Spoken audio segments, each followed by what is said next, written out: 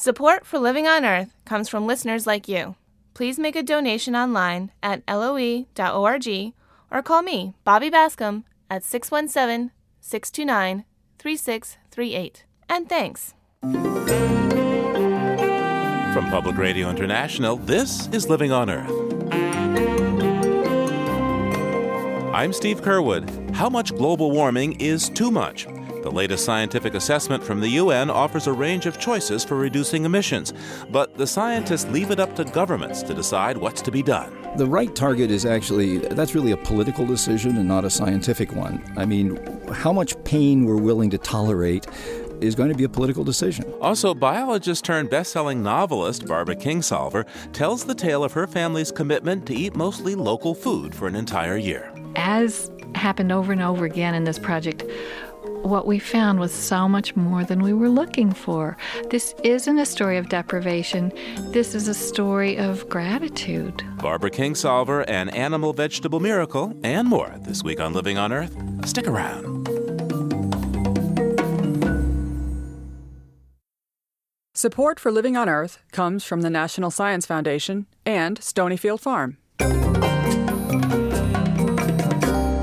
From the Jennifer and Ted Stanley Studios in Somerville, Massachusetts, this is Living on Earth. I'm Steve Curwood. Every 5 or 6 years since 1990, the United Nations has pulled together a panel of more than 1,000 scientists from around the world to assess the state of global warming. After marathon meetings this past week in Bangkok to thrash out a summary, the Intergovernmental Panel on Climate Change has just issued the third and final part of its 2007 assessment. The first 2 sections looked at basic science and the coping abilities of civilization and nature in the face of impacts ranging from storms and rising sea levels to severe drought and vanishing ice. This final section covers mitigation, things that we could do to slow or halt the warming. Bill Mumaw is a chemist and a professor of international environmental policy at Tufts University. He is one of the key authors of the mitigation report and joins us now. Hello, sir. Hello. Thank you for having me. So give me the basics here on mitigation. We've heard about the science of climate change. We've heard about how the planet can adapt to all of this, what's going to happen to people. And now we're focusing on mitigation. That is, what could be done to stop this process before it becomes inevitable. Why is this the most controversial? I think it's the most controversial because it gets closest to questions of economics and policy. And therefore, first of all, if you think about the science, even though there's been a little fuss over the science, it's much easier to demonstrate whether the science is right or not by doing another measurement, going out and doing another experiment. The greatest uncertainty is not in how climate will change. The greatest uncertainty is what we'll do about it and whatever actions we take, what their impact will be.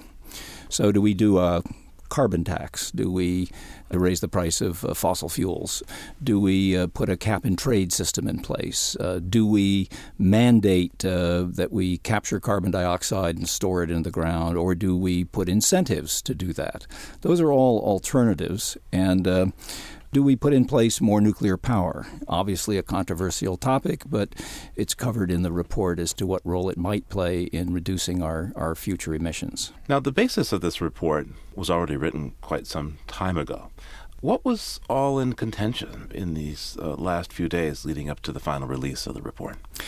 What's really in contention here is the language, how things are stated, and which items are emphasized. The interesting thing about the summary for policymakers, which was debated in Bangkok, is that this is the only piece that the governments have control over. This is their document. The draft is prepared by the technical people, but then it's really their document.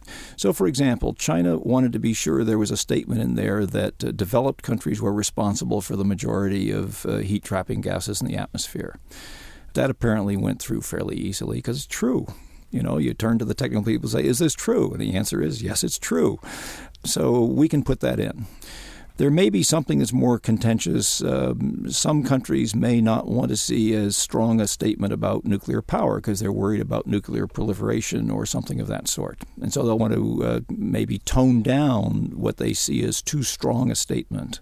In order for it to get into the summary for policymakers, though, the technical people, those of us who toil in the trenches on this, who are there in Bangkok have to agree that it is consistent with the underlying science and analysis that's in the report.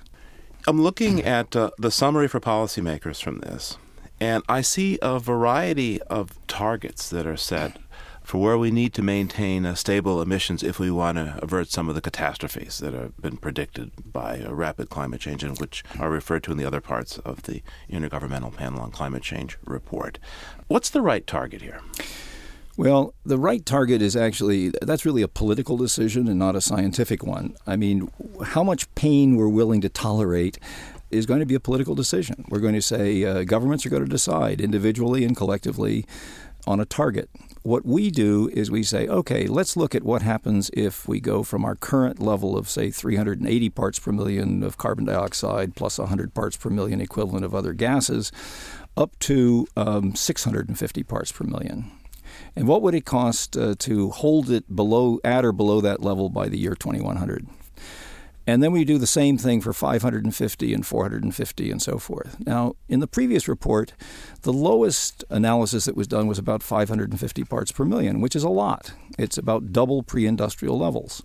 The reason that was in there was because the economists all said, it'll be too costly to do anything more than that, any greater reductions than that.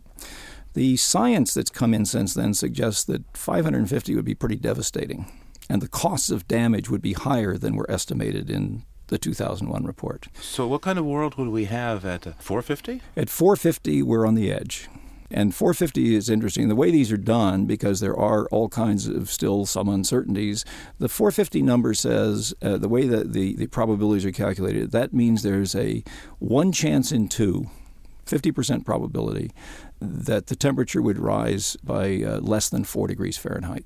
So 50-50 we would be able to keep essentially the planet the way we have it. It would be recognizable. It would still be recognizable. At 550 and 650 parts per million, Earth is not recognizable? I think it's certainly the natural systems around us have changed dramatically. Our agricultural systems are severely changed. And in areas like Africa, a devastation. So what kind of solutions are necessary to implement the goal of keeping global CO2 equivalent emission below 450 parts per million? And what does the report say? Okay, what the report says is that there are 3 basic things that have to be done. We have to use the energy that we're using much more efficiently, and then it goes through literally hundreds of things that can be done in buildings and industry and electric power generation and agriculture and just every aspect of our lives. That is the first thing. It's the cheapest thing to do. We also, by the way, this report looks not only at the levels and the technologies and the strategies and policies that might get us there, but it looks at the potential costs. So there are cost figures in there. Secondly, if we really are serious about staying down at 450, in addition to all the efficiency gains, which are substantial, we have to go to some zero-emitting electric power generation sources. And that means taking a very strong look at nuclear power and all the renewables, wind and solar and geothermal and all those things. Biomass done right, which is a very important caveat. And the final thing that's looked at is if we're going to continue using coal and natural gas, we need to capture the carbon dioxide and store it underground, or possibly in the oceans, although that has some other issues associated with it. So what are the most promising technologies out there that aren't being currently used on a large-scale commercial basis? Well, certainly from the point of view of efficiency, the low-hanging fruit is buildings. Buildings use vastly more energy than they need to. I'm actually building a home right now which uses 1/5 the energy of a new code-built house in Massachusetts to begin with. It's doable, it's affordable, and we just needed to get on it with doing it. So how do the reports issued by the IPCC help put pressure on policymakers? It's very interesting. The first report came out in 1990, and in 1992 there was the UN Framework Convention on Climate Change that was adopted by the nations of the world, and George Bush the first signed it and brought it back and had it ratified by the Senate. The 1995 report was issued, and in 1997, the Kyoto Protocol was enacted. In 2001, the third report came out, And that put pressure on a number of countries to ratify the Kyoto Protocol, which finally was successfully done when Russia ratified, even though the United States did not. And now this fourth report? And now this fourth report comes at an opportune time because under the Kyoto Protocol, this is the year, 2007, when we must begin negotiating what happens after 2012 when the Kyoto Protocol comes to an end. And so this is laying out for governments, what do we know about the science? How bad is climate change? How bad is it going to get? What are the impacts? What adaptation needs to be done? And what are the mitigation options that are available to us? Bill Mumaw is Professor of International Environmental Policy and directs the Center for International Environment and Resource Policy at Tufts University. Thank you so much, sir. Thank you for having me. You can find a link to the full report from the Intergovernmental Panel on Climate Change on our website, loe.org. Now, some advocates say one way to cut emissions without cutting up the economy is to ask the marketplace to find the cheapest options. Next week, we'll take a look at the brisk trading of carbon emission rights now underway in Europe. For example, we've worked with a Scandinavian paper mill as they've made themselves more efficient. They've got emissions credits left to sell, and we've sold those to a UK utility, which has found that with the high gas prices, they want to burn more coal. And as a consequence, we've put together two people who wouldn't ordinarily speak to each other because a UK utility is not going to be talking to Scandinavian paper mills. Europe trades carbon next week on Living on Earth.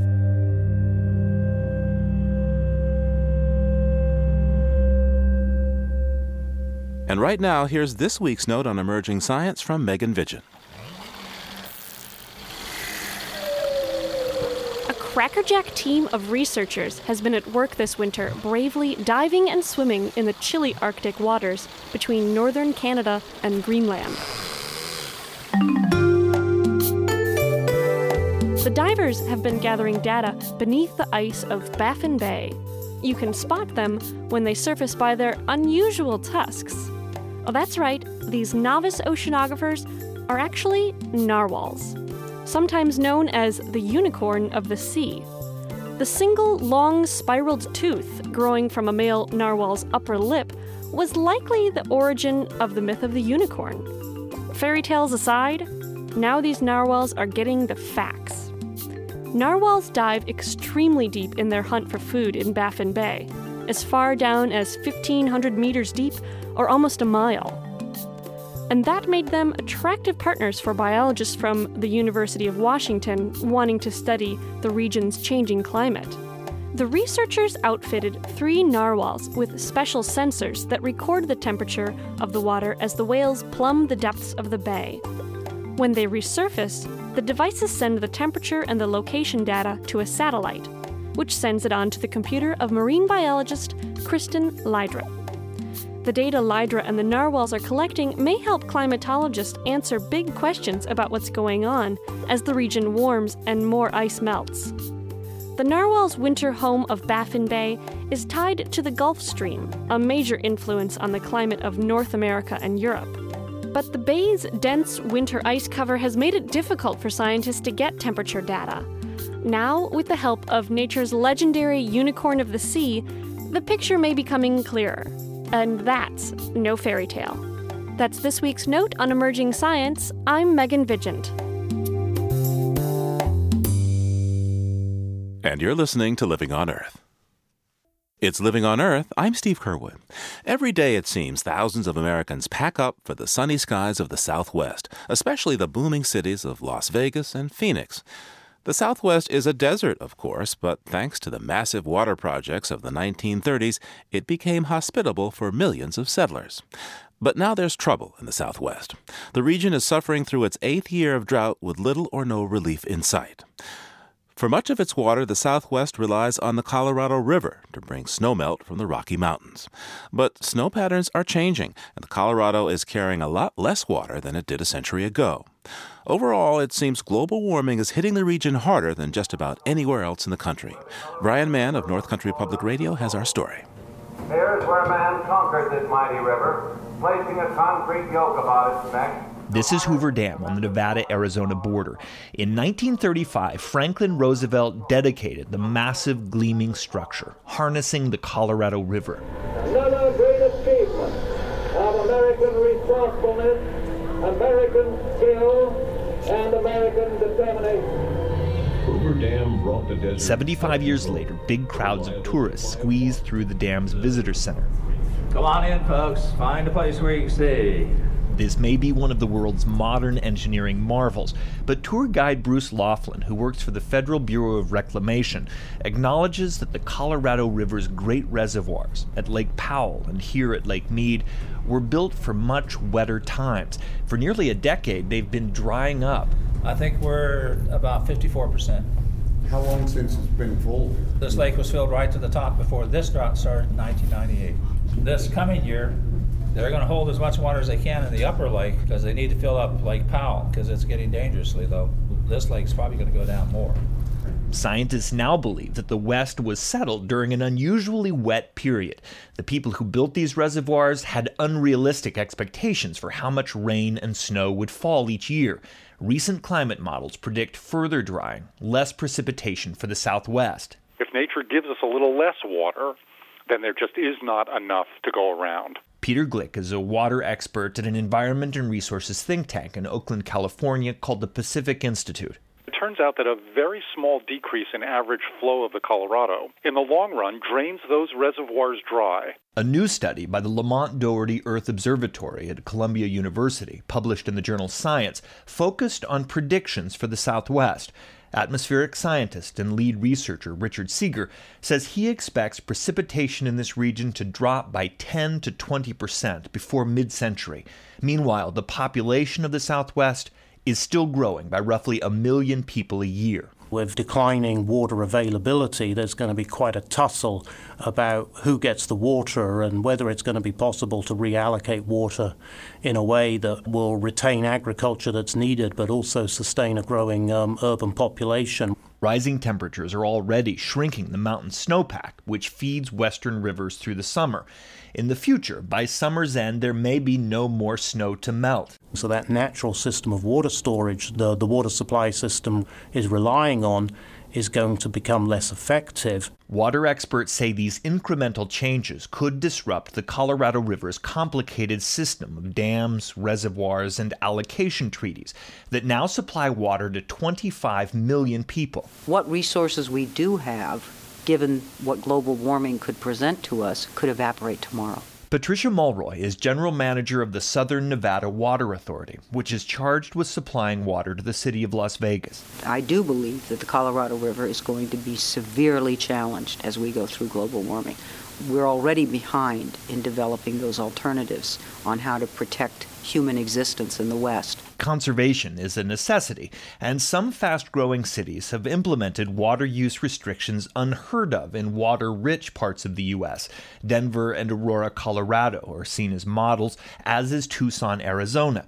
Here in Las Vegas, there are actually water detectives who sniff out waste. Here's a trail of water coming from somewhere up the street here. We can follow it to its source, hopefully. Pretty good clue trail to follow right there. Mid-morning, Ken Nicholas, a water cop with the Las Vegas Valley Water District, is patrolling an upscale Vegas neighborhood. Nicholas pulls over and talks with a woman outside a suburban ranch house. With its water-hungry lawn and thirsty mulberry trees, this could be a home in Buffalo or Chicago. You have nozzles by your mailbox that are spraying in the street. I don't live here, I'm just a nanny. The Water Authority has combined this kind of enforcement with new incentives, urging people to convert from grass and shrubs to desert plants and rock gardens. But critics say the city isn't doing nearly enough. Down on Vegas's Casino Strip, there's water everywhere, flowing from extravagant fountains, gushing over man-made waterfalls. Outside the Venetian, one of Vegas's showcase casinos, gondolas ferry tourists through glittering canals. This water is recirculated and reused, but Jill Rowland-Lagan says it's a symbol of the city's outdated thinking. Are they being smart about growth? Should they have some type of moratorium on growth until we get this water issue taken care of? Are they still catering to the major casinos and the major contractors? Jill Rowland-Legan heads the Chamber of Commerce in Boulder City, a small town that lies between Las Vegas and the Lake Mead Reservoir. Her community has embraced a slow growth ordinance that limits new home construction. We don't even take our complete allocation of water here in Boulder City because it's all going to Vegas to make sure that they're taken care of. But Patricia Mulroy with the Southern Nevada Water Authority says slowing Las Vegas's growth is not an option. Construction cranes punctuate the horizon. With 8,000 new residents arriving every month, neighborhoods push steadily toward the arid hills. Every piece of private land is acquired with an expectation to not leave it desert, but to build on it. And the private property owner has a right to develop his property. 80% of the Colorado River's water is still used for agriculture, and Mulroy says that has to change. The Water Authority has already begun buying up farms and ranches in rural Nevada in a bid to control more water rights. But as the drought deepens, Columbia University researcher Richard Seeger says rain and snowfall in this region will decline to levels not experienced since the Dust Bowl of the 1930s. Only this time, the dry spell won't end. That level of reduction was enough to cause really severe trouble, and that level of reduction persisting for an even longer period of time will equally cause a lot of trouble. For Living on Earth, I'm Brian Mann in Las Vegas, Nevada.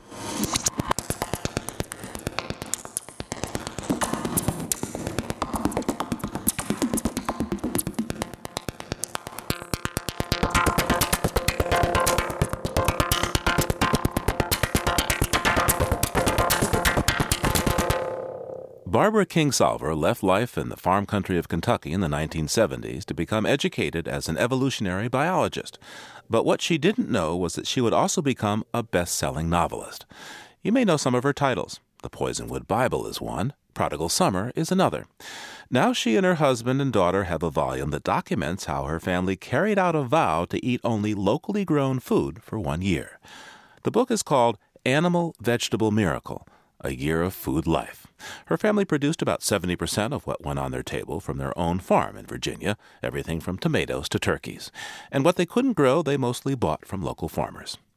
I spoke with Barbara Kingsolver recently. I asked her what motivated her and her family to become what's known as locavores, people who eat locally. We were led into this project for so many reasons. For me, it's because I grew up in a rural community among farmers, and I've always considered the local farming economy to be important and, frankly, an important part of food security. We are now, as a nation, putting almost as much fossil fuels into our refrigerators as our cars. Every item, on average, on the American plate has traveled 1,500 miles. So add up all the items on your plate, and you might as well order room service from the moon. That's an incredible amount of fossil fuel, an incredible amount of carbon emissions going into the atmosphere, warming up the globe, just to get a grape from Chile, a tomato from Mexico, so that I can eat a tomato in January.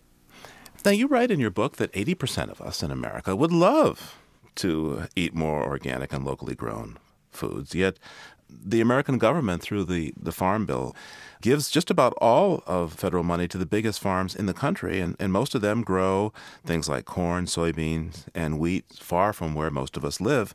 Can you talk to me more about that? I'm so glad you brought that up. U.S. taxpayers pay tens of billions of dollars every year to subsidize the production of commodity crops, which are, as you mentioned, mostly corn, wheat, and soybeans. Most of that production enters our diets almost without our notice as the ingredients of processed foods, like high fructose corn syrup, or feed for confinement-raised cattle and hogs. And we also, as taxpayers, subsidize the fuel costs of getting these products manufactured and shipped to the market. So it's a funny thing in this country. We think of fast food as cheap, in spite of all the fossil fuels and processing that were required to make it, while we think of simple, unprocessed organic produce as sort of elite, an expensive option. It's incredibly ironic that the U.S. government urges us to eat more fruits and vegetables, but our agricultural programs offer virtually no assistance to fruit and vegetable growers. But what did it cost you to grow your own food and buy the rest of it locally? You know what? We were stunned by the answer to that question. I kept really careful records, and I found out that we spent about 50 cents per person per meal to eat as splendidly as we did in this year. And I thought this must be a mistake. So I went back and recalculated, and that was it, 50 cents a person per meal. So for those of us who are used to having orange juice for breakfast, how were you able to pull this off? I mean, eating locally, growing it yourself or getting it from local farmers, means that, for example, you're not going to have orange juice for breakfast there in Virginia. You start by accepting this will be a paradigm shift. This will be a change in the way you think about food. And as time went by, we really learned to stop asking that question, what do I want right now? And instead start seeing each week as something like the menu in a restaurant. Look at what's available. What do they have? What's growing this week? What's fresh and delicious? And choose from that. I do want to point out that we weren't the strictest locavores. We didn't, for example, give up coffee because my husband said coffee will get you through times of no food better than food will get you through times of no coffee. And I began to understand important things about my marriage. So now, you were a vegetarian for many years, but as part of this project, you decided to raise and slaughter your own meat. Talk to me about how and why you came to that decision. It's really important to know that food is not just a product, but a process. There are two very different ways of producing meat. One of them is called Concentrated Animal Feeding Operations, or CAFOs. These are feedlots for cattle or metal windowless warehouses for hogs, turkeys, chickens, and so forth, where they're crowded as close as they can possibly be. And these very concentrated populations require that all of their food be milled and processed somewhere else and brought in, and then all of the concentrated waste have to be trucked out to somewhere, heaven only knows where, and these animals get fed sort of a porridge of the cheapest ingredients just for the efficiency of producing cheap meat. And also they have to be given antibiotics in order to keep them alive under conditions of extreme physiological stress. So that kind of meat I hadn't eaten for many years. There is another way, a different way of raising meat, and that is keeping these animals on pasture. And the interesting thing from an energetic point of view is that they can do all this without using a drop of gasoline. In the county where I live, we have a lot of steep, grassy pastures, and we can use this as a solar-powered industry to make meat. And that's the food that my grandparents got through the winter on, and we felt that we could do the same, and we even raised turkeys and chickens of our own. Now, there's a great scene in your book when you are getting ready to have a party in the early spring. Mm-hmm. It's about this time of year, as a matter of fact. That's right. Around your birthday, I guess. Yeah. And you'd only been at this for a little while. I mean, you didn't have last year's canned goods or anything stuck in your freezer that you could trot out here. Right. We began thinking, oh, this is a bleak time of year. May is still pretty early where we live in the mountains of southern Appalachia. There's not a lot coming up just yet. And we were thinking, oh, this is going to be the borscht party, beets and potatoes. But as a matter of fact, as happened over and over again in this project, what we found was so much more than we were looking for. There were terrific salad greens. There was asparagus. There were eggs, so we could have asparagus frittatas. There was rhubarb and strawberries, so we could have strawberry rhubarb crisp. There were lamb and, we had chicken pizza. There was so much that was just literally down the road from where we lived. So much more than we expected, and it turned out to be a terrific event because it reinforced to us that this isn't a story of deprivation. This is a story of gratitude. Now, where you are in Virginia, you've got a farm, a lot of neighbors who are in the food business, but what about somebody who lives in, say, the city or a colder climate? What kind of advice would you offer for taking steps to eat more locally? Being thoughtful about food life is not, of course, about growing your own. Anyone who has choices about food can exercise them with more care, even in the cities, and especially in the cities. Every grocery store that carries multiple brands will have some that are produced closer to home than others. We can all emphasize whole ingredients more and pass up processed goods that have so many hidden costs. And the next stop, of course, is the farmer's market. More than half of all of us who live in the U.S. live within striking distance of a place where farmers sell their own produce. Also, many cities have community gardens. I think there are 114 of them in Manhattan alone.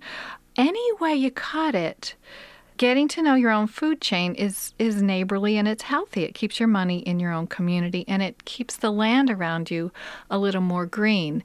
So you eat locally for a year and you live to tell about it. And the day this project was finished, did you run out for what? Maybe Coca-Cola and moon pies? No, we didn't. We forgot to notice the day the project ended. By this time, it was just the way we lived. We have a new relationship with where we live. We are what we ate. Barbara Kingsolver's new book is Animal Vegetable Miracle, A Year of Food Life. It was written with her husband, Stephen L. Hopp, and daughter, Camille Kingsolver. Barbara, thank you so much. Thanks. Bye. And you can hear more of our conversation with Barbara Kingsolver, as well as readings from the new book and some of her family's favorite homegrown recipes at our website, LOE.org.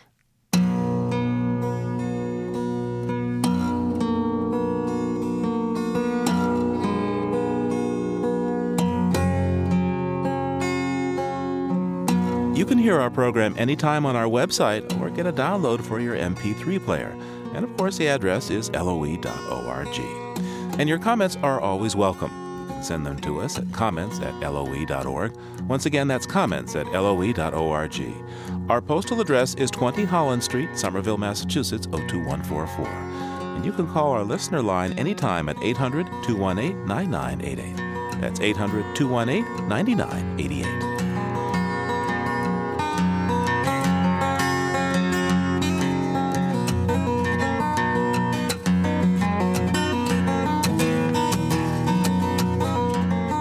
Coming up, this year's winner of the Goldman Environmental Prize for Africa is a human hammer against poaching and poverty in Zambia. That's just ahead on Living on Earth.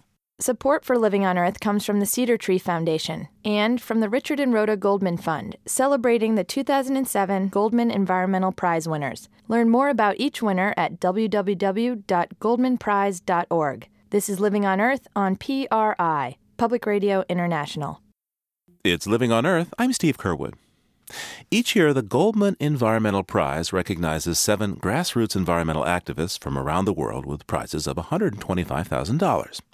This year, the winner from Africa comes with a story that may be familiar to listeners to Living on Earth.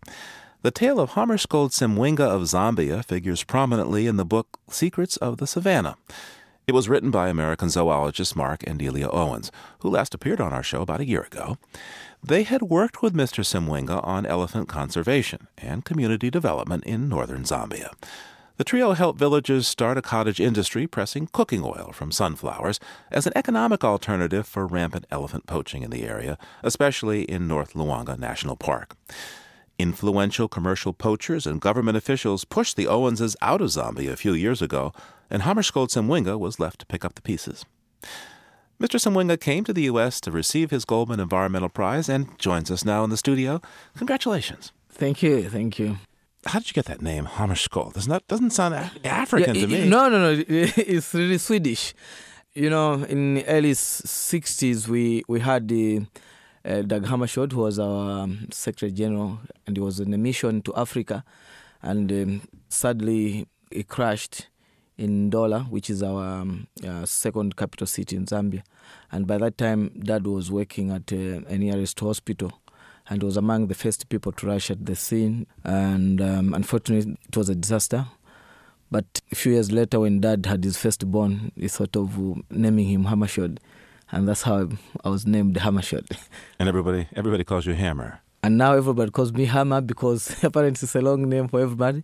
And also it's difficult to write it. The spelling is quite difficult. So I've decided to shorten it by Hammer. But I love to be called Hammershot.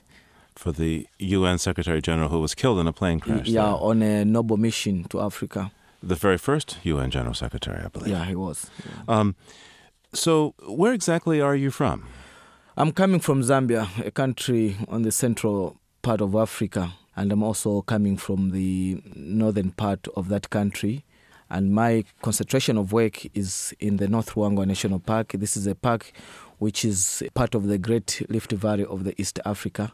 And it has a diverse animal species and also including plant species. So what exactly do you do there? There I'm working with the community because initially this community was more involved in illegal hunting.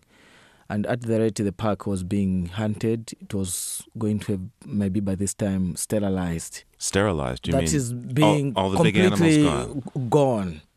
And this is a park which is about 6,400 kilometers squared. If all big animals were wiped out, then this would be just an empty wilderness. I'm also working with the community in terms of providing them with the alternatives. That is in terms of agriculture and cottage industries. This is in terms of promoting beekeeping, fish farming, resource. So what inspired you to do this work? Why didn't you just, if the local business is poaching and illegal hunting, why don't you join with them?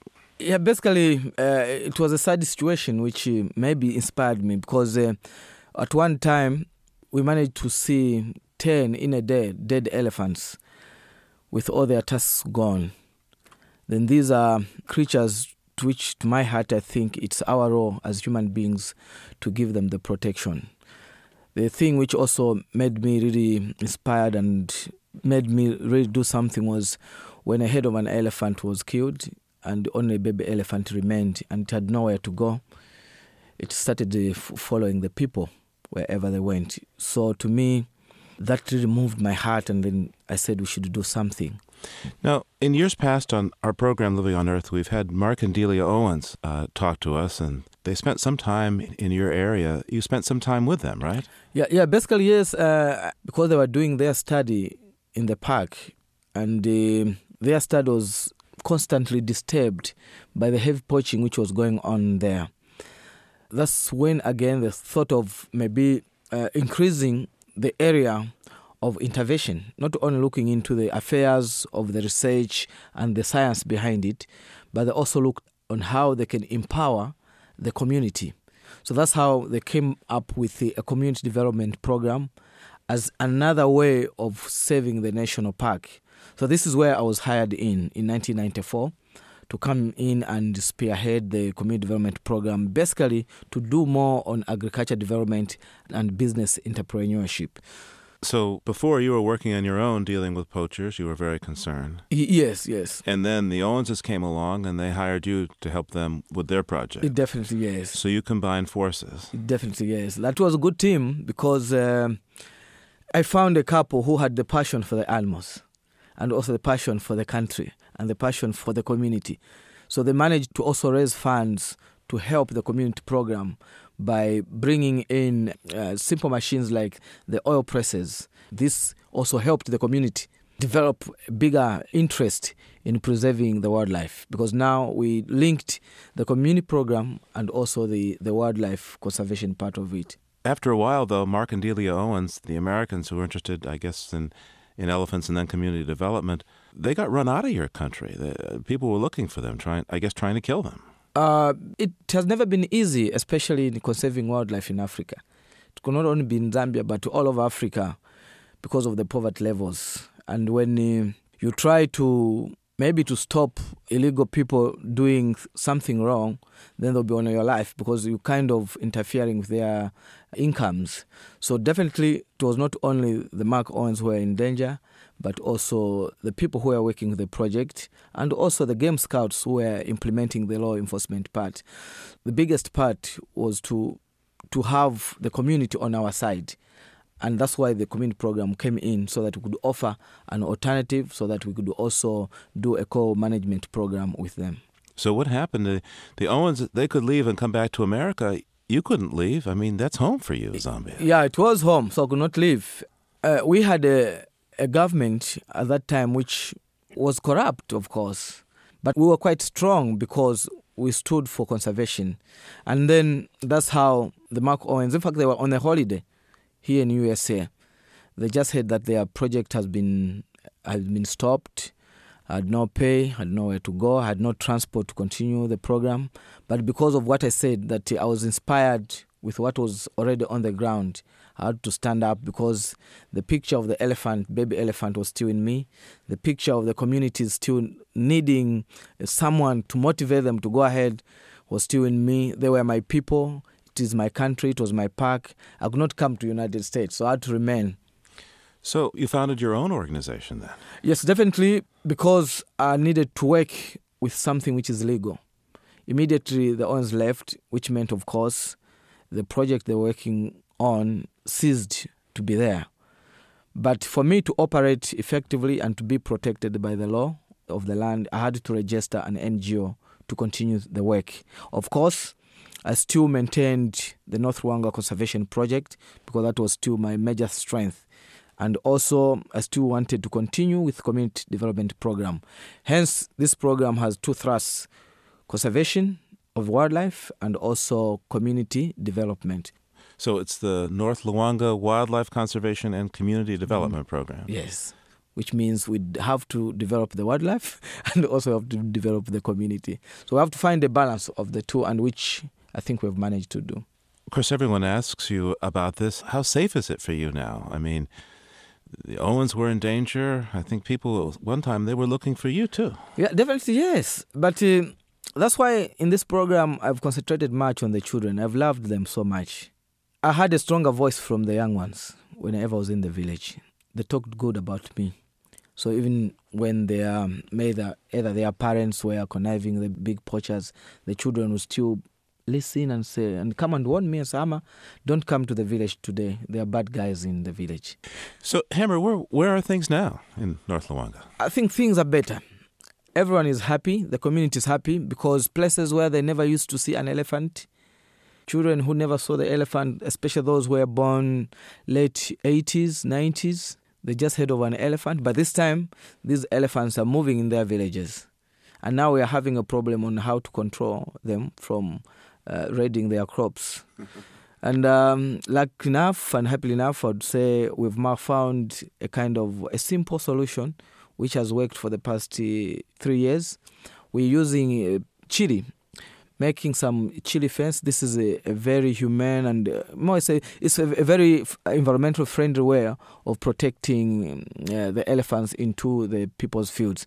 The chili is planted either as a boundary of the crop, and the other one is we are using pepper chili. You put a small fiber, then smear your chili, just a single rope. I mean, you cannot imagine that an elephant would be scared to pass through a single rope.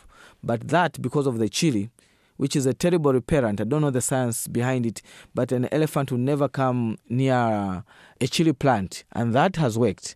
And at the moment, everyone is growing chili to protect their fields. Well, you can imagine, I mean, if you've ever had any pepper, sprinkled it out, it makes you sneeze, right? Oh, yes, yeah. So now you're an elephant. You know how much nose an elephant has? Yeah, and how much air it takes in. So I would say the park is healthy. Both the community and the Zambia Wildlife Authority and us as a project, we've found a better ground to discuss and see how we conserve this unique resource. How are the villages doing economically now after transitioning from subsistence poaching to the small business of growing fish and sunflower and doing cooking oil and such? Yeah, so we're seeing increased food production and also increased sales. We are also seeing increased incomes because we do see people buying bicycles, we do see people sending their children to school. So we are having a lot of positive indicators which are showing us that there's an increased income circulation. The economy of the village is expanding because previously you could not find a young man who, after producing a certain crop, would put up a small tuck shop so that there's reinvesting of the money within the community. So basically, it's a health community. The children are happy. They are running around. We have also managed to help them build community schools. So most of the time, our children are spending time at the school. So that has really increased the strength of the community. In short, I would say the community has been empowered through this program. Now, what about tourism? Is there any tourism? Tourism has also developed tremendously. This is a park which was written off a few years ago, about 10, 15 years ago. But today, it is one of the parks which is growing at a very fast rate. A lot of people have applied to do their operations there. Apart from that, we're also seeing an increased interest of the local community trying to visit this park to see the results of their work, which they've been involved for so many years. So we're seeing a lot of interest both by external tourists and the local people. So what are the lessons for Zambia, the rest of Africa, the world even, in what you've discovered to protect these elephants? Yeah, the elephants have to be protected, and it's the role of everyone to do it, because these big mammals, they signify the greatness of Africa and the continent. Because if they were wiped out and they were not protected, then the whole essence of having Africa would not be there, because to me, I believe each continent, God gave its own habitation. Wildlife, big animals like buffalo, elephants, they are part of our blood. So if they are not there, then the continent is not there. So what do you plan to do with the award money? The award money, basically, I think it will just help me move ahead with the cause, because, again, having saved the North Ruangwa and the situation in which it is, it's safe and it is sustainable, it can continue. The communities have been empowered, and no one can go through it and start poaching again, because they're getting more money from the businesses which they're doing in the community. Now, I think this prize money will just help me even reach another place, which I've been called several times by the local chief there, to go and introduce a similar program for his people. So basically, to give me another mileage to do what I love most. You're not going to do anything else? This is your life work? I think so. I think now it's in my blood, and every time I'm thinking on how to make the environment better for everyone. Hammarskjöld Semwenga, everybody calls you Hammer, though. Yeah, right? yes, sure to that. Does that mean a tough guy, the Hammer? Yeah, definitely, yes. Hammer is something very tough. You have to nail the nails down into a hard rock. Hammer Semwenga is the Goldman Environmental Prize winner this year from the continent of Africa. Thank you so much. It's my pleasure. You can learn more about Hammarskjöld Semwenga's work in Zambia, as well as this year's other Goldman Environmental Prize winners, at LOE.org.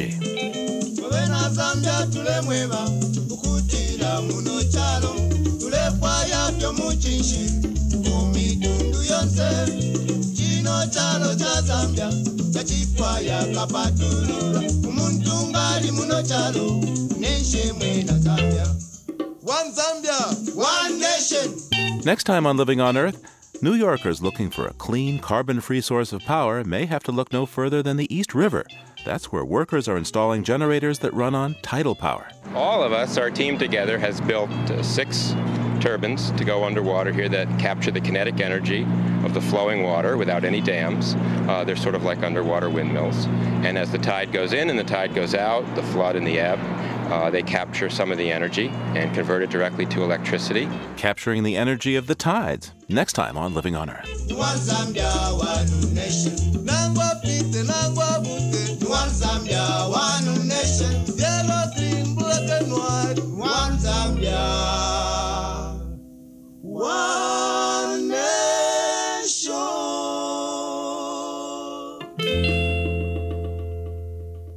Mupone kabo tunose.